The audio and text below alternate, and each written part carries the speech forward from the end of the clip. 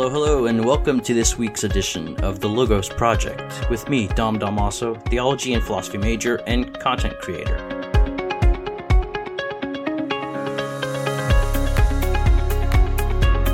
This show aims at taking you back in time to understand prominent thinkers, writers, and cultures. We are semi-educated amateurs here at the Logos Project who constantly strive to deepen our knowledge of the history of human thinking.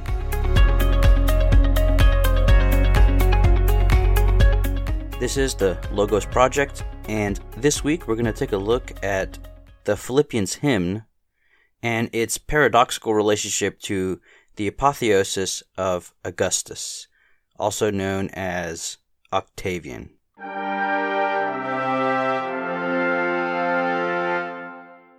Understanding the backdrop of Roman religion in the 1st century CE is paramount in understanding the context in which Paul of Tarsus, writes his letters. In his letter to the Philippians, specifically the hymn that he quotes in chapter 2, verses 6 through 11, the Apostle Paul is establishing both Caesar as a parody of the Messiah and the apocalyptic nature of Christ's death and resurrection. Now, there's a scholarly consensus that the Philippians hymn was not written by Paul, and rather that Paul is actually quoting from a specific hymn that was being used in Christian communities.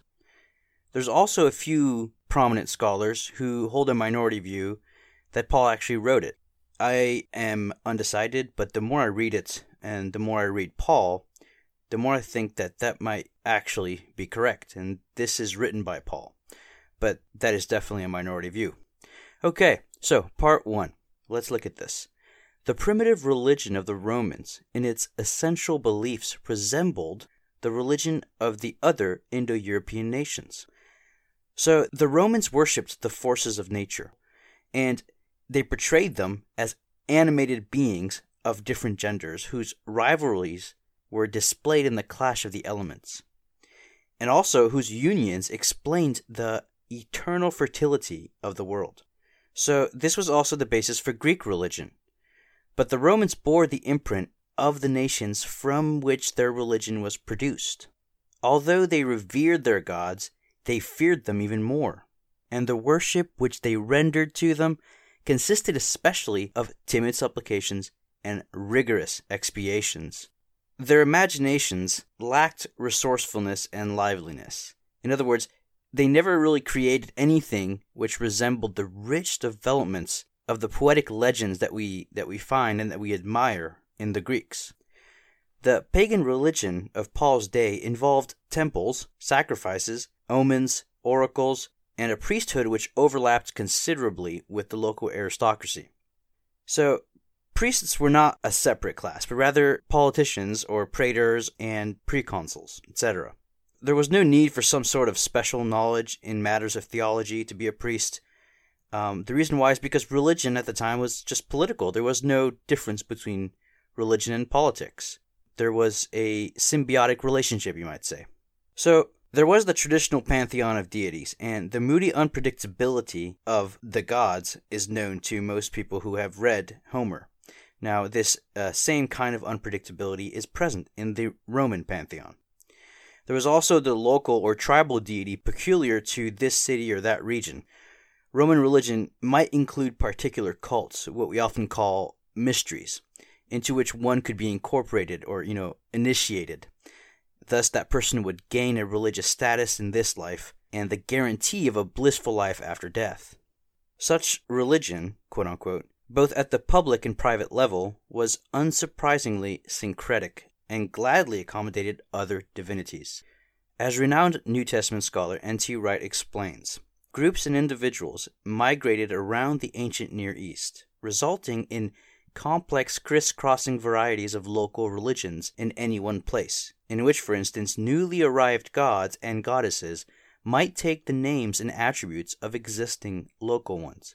As we saw earlier in this episode, in regard to the relationship between gods and men, Roman religion functioned mostly as a quid pro quo sacrificial system. You scratch my back, I scratch your back. When it came to apotheosis, a human being becoming a god, specifically posthumously after death, ancient heroes were worshipped as well as the founders of Roman cities. But living human beings were not. So the question is, where did the arguably unsuccessful attempts to divinize Julius Caesar, this took place after he died, and especially where did the successful attempts to divinize Augustus during his life originate from? So Professor Henry Fairfield Burton explains that the impulse that led to the deification of the Roman emperors came from the East. The pharaohs and the Ptolemies, Lycurgus and Lysander of Sparta, and Alexander the Great had been worshipped as divinities both while living and after death. When Rome conquered the East, the same divine honors were transferred to the Roman proconsuls. Naturally, when a single ruler of the empire appeared, he was acclaimed as a god in the eastern provinces. Remember, we're talking about a time period in Roman history where there is a drastic change in the government of Rome. It goes from a republic, what's called the Old Republic, to an empire, the new Roman Empire. And at the head of that empire is Octavian, who becomes Augustus. And Augustus is the adopted son of Julius Caesar. So, in the East, worshipping living human beings as gods was not something foreign. However, meanwhile, the way had been prepared for the imperial worship in the minds of the Romans themselves. How? Well, heroes of Roman legend such as Aeneas, Latinus, Romulus, whom the Romans accepted as historical personages and as the founders of the nation, were believed to be of divine descent and were, themselves, honored as deities. So we see this preparation to receive the Eastern apotheotic practice of worshipping human beings as living gods. So it was natural that the founder of the empire, a new and greater Rome, should likewise be regarded as a god and be accorded the same homage. The aftermath of Julius Caesar's assassination is a fascinating story of civil war and betrayal. Suffice it to say that Octavian triumphed and became the first Roman emperor after the fall of the Old Republic, as we said earlier. Octavian labored basically incessantly and ingeniously at the architectural, moral, political, and liturgical reform of the empire. He basically worked during his entire reign at restoring the Roman religion and at restoring the authority it had lost. After Julius Caesar's death and deification, Augustus, being the adopted son of Caesar, received the title of Son of God. So at first, referring to Octavian by the name of Romulus was actually suggested, which allegedly pleased him, I'm sure. He was proud to be considered as the second founder of Rome. But the able-minded Munatius Plancus made a better case for the name of Augustus. Augustus was a name taken from priestly language. It was strongly associated with the ritually consecrated temples. In calling him Augustus, this is something that Florus tells us, it seemed that within his lifetime they wanted to give him a foretaste of the apotheosis that awaited him after he died. Now, Vegetius says something else. He says that once a prince received this name, he would instantly become a sort of present and corporeal god, to whom all homage is due. And that is indeed the very idea that Octavian wanted others to have of his power. He was allegedly proclaiming, by taking on this title, that he was invested with a divine authority and that all had to regard him as a representative of the gods on earth. So to conclude this first part, Roman religion was a much more political, much less psychological form of Greek religion, and was influenced by the various religious cultures found within the Roman Empire. The posthumous divinization of Julius Caesar led to Augustus's status and title as Son of God. Eastern apotheotic practices came to the forefront in the empire once Rome had conquered the East. All these factors, combined with the political, architectural, and liturgical reforms of Augustus, led to what is referred to as the imperial cult. That is, the practice of worshiping the Roman emperor as a living god. Okay, so, now for the good stuff. Well, that was actually pretty fun. Part 2. In the 1st century, Augustus was attributed with the title of Soter, which means Savior. He was also attributed with the title High Priest, in Latin Pontifex Maximus. He was also called Lord, in Greek Kyrios. And finally, as we said earlier, the title Son of God, in Latin Divi Filius. All of these titles are attributed to Christ in the New Testament, which is the exact same time period. In a lecture at Wheaton College, New Testament scholar, again, N.T. Wright, expresses his belief against the current scholarly consensus that Paul actually wrote the hymn found in Philippians 2, specifically verses 6 through 11.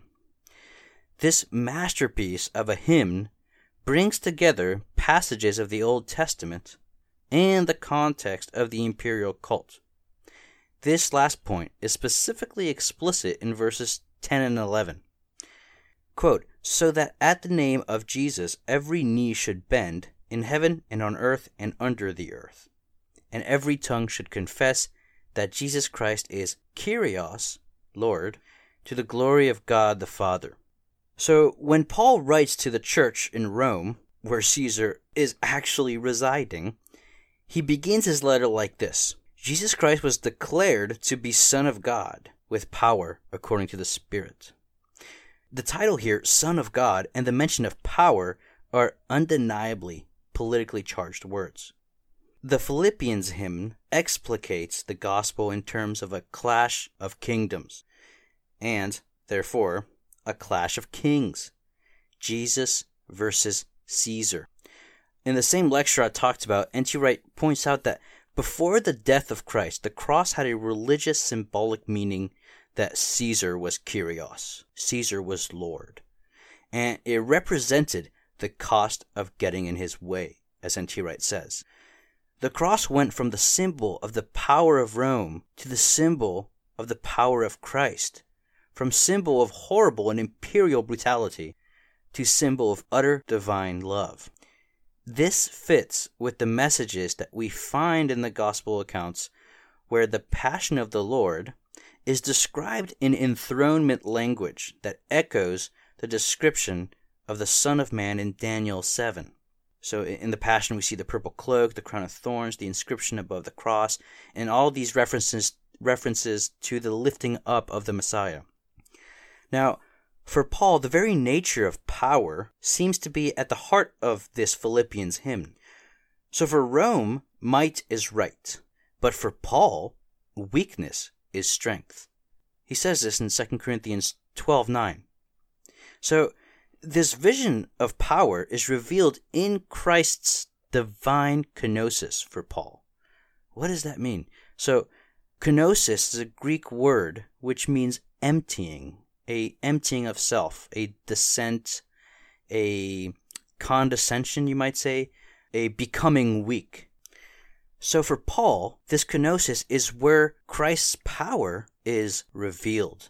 This is important. The word revealed here is key. In Greek, apocalypsis means revelation. So Paul alludes to this revelation when he says in Colossians 1:26, quote, "This is the mystery that has been hidden throughout the ages and generations, but has now been revealed to his saints." So the kenosis of Christ is the central theme of the Philippians hymn, and it is an apocalyptic, revelatory, exposition of the nature of God's power. However, this can only be fully grasped when it is read in light of the imperial cult of Caesar. So let's actually take a look at the Philippians hymn. So, Jesus Christ, who, though he was in the form of God, did not regard equality with God as something to be exploited. So this echoes both Caesar's power as a man in the form of God who exploits that equality in his rule, according to Paul. It also echoes Adam and Eve's rebellion in Genesis 3, where they want to become like unto God. The next part goes, "But he emptied himself, taking the form of a slave, being born in human likeness, and being found in human form. He humbled himself and became obedient to the point of death, even death on a cross." Okay, so this echoes the description of the suffering servant in the narrative of Isaiah 40 through 55. It also harkens to the curse of Deuteronomy 21:23, where it talks about a man being hung on a tree to die. And, of course, finally, it brings up the Roman symbol of power, the cross. So, the next section goes, "Therefore God also highly exalted him." So, remember now, the name Augustus means the highly exalted one. So, "Therefore God also highly exalted him, and gave him the name that is above every name, so that at the name of Jesus every knee should bend." Listen carefully here. This is the imperial allegiance that was due to Caesar, whose name, Augustus, was the name above every name at which every knee would bend. And so at the name of Jesus, every knee should bend in heaven and on earth and under the earth, and every tongue should confess that Jesus Christ is Kyrios, Lord, to the glory of God the Father. So in conclusion, understanding the backdrop of Roman religion in the 1st century AD or CE is paramount in understanding the context in which Paul is writing his letters. So in the hymn found in chapter 2 of Paul's letter to the Philippians, the apostle is establishing Caesar as a parody of Jesus Christ and explicating the nature of God's power as something unveiled in the death and resurrection of Jesus, the Son of God. So this is quite fascinating, historically speaking, because we see the origins from the East and the legends of the Romans of the imperial cult, and then we see a interesting kenotic, right, kenosis, an interesting kenotic understanding of power, which stems from the Hebrew Scriptures. You see these paradoxical instances in the Old Testament where the Messiah is going to be a suffering servant. Now, a lot of times, several Jewish interpreters didn't understand how they could reconcile these seemingly incompatible passages of a Messiah ruling in power and also suffering and being weak. So this is not to say that, the authors who wrote this down are basically being zapped up into heaven and just being dictated what to write down, and it just came out of nowhere. No, what the authors of these ancient texts wrote, they wrote because of real, tangible, historical causes. So for the suffering servant, when Isaiah wrote that, he was talking about a character that archetypally represented the nation of Israel. And we know that the nation of Israel was being bullied by the nations and was suffering from its exile. And so there's a very good historical, perfectly explainable reason that we have these kind of passages about a suffering servant. Now, on the other hand, you look at other passages of a future Israelite king that will conquer all the nations and rule in power, etc. That also has a very explainable historical basis, which is the desire for Israel to be at peace, but also to rule because it's been so maligned and bossed around by Babylon, Egypt, etc., that it wants to be vindicated, right? And you see this in its religious writings. So both of these claims come from very reasonable and historical and understandable origins. But then they're synthesized into a corpus of what becomes the religious writings of this people.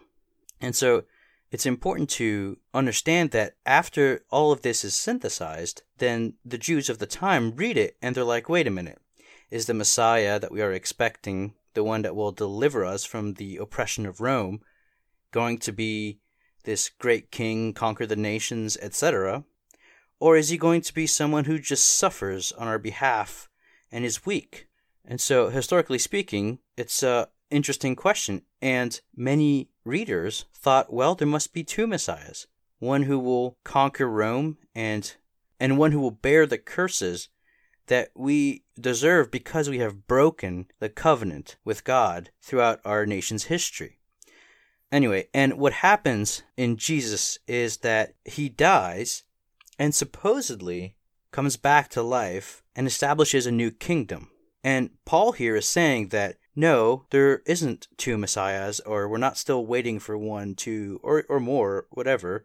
What Paul is saying is that in Jesus, all these different strands of Israel's religious aspirations have met and have become flesh, you might say.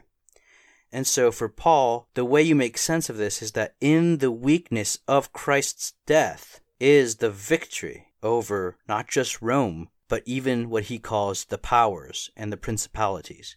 Now, what are those? Well, for Paul, those are the forces behind the evil that you find in the world. He's not an idiot. Paul doesn't think that there's no free will and human malice.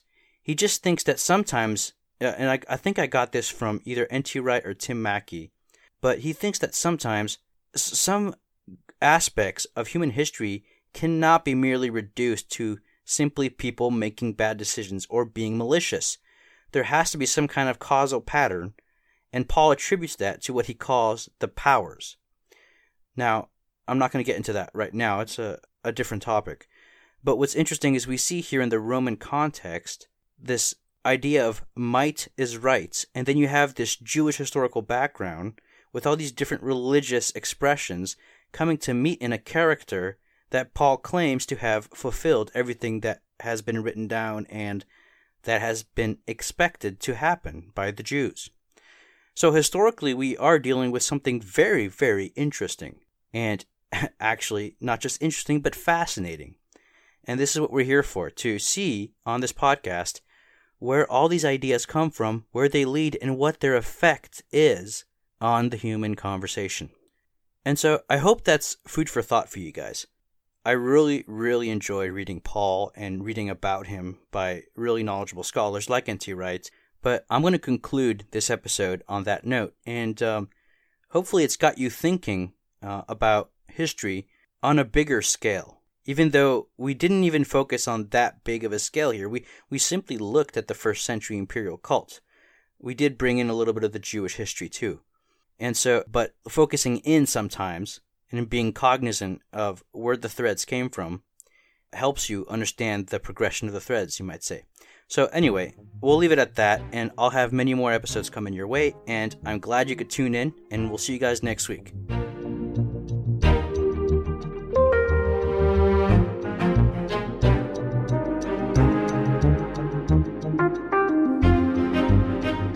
I hope you enjoyed that episode. Don't forget to leave us a review. If you want to support us, you can go to patreon.com/thelogosproject. LOGOS project. Thank you for tuning in, and we'll see you guys next week.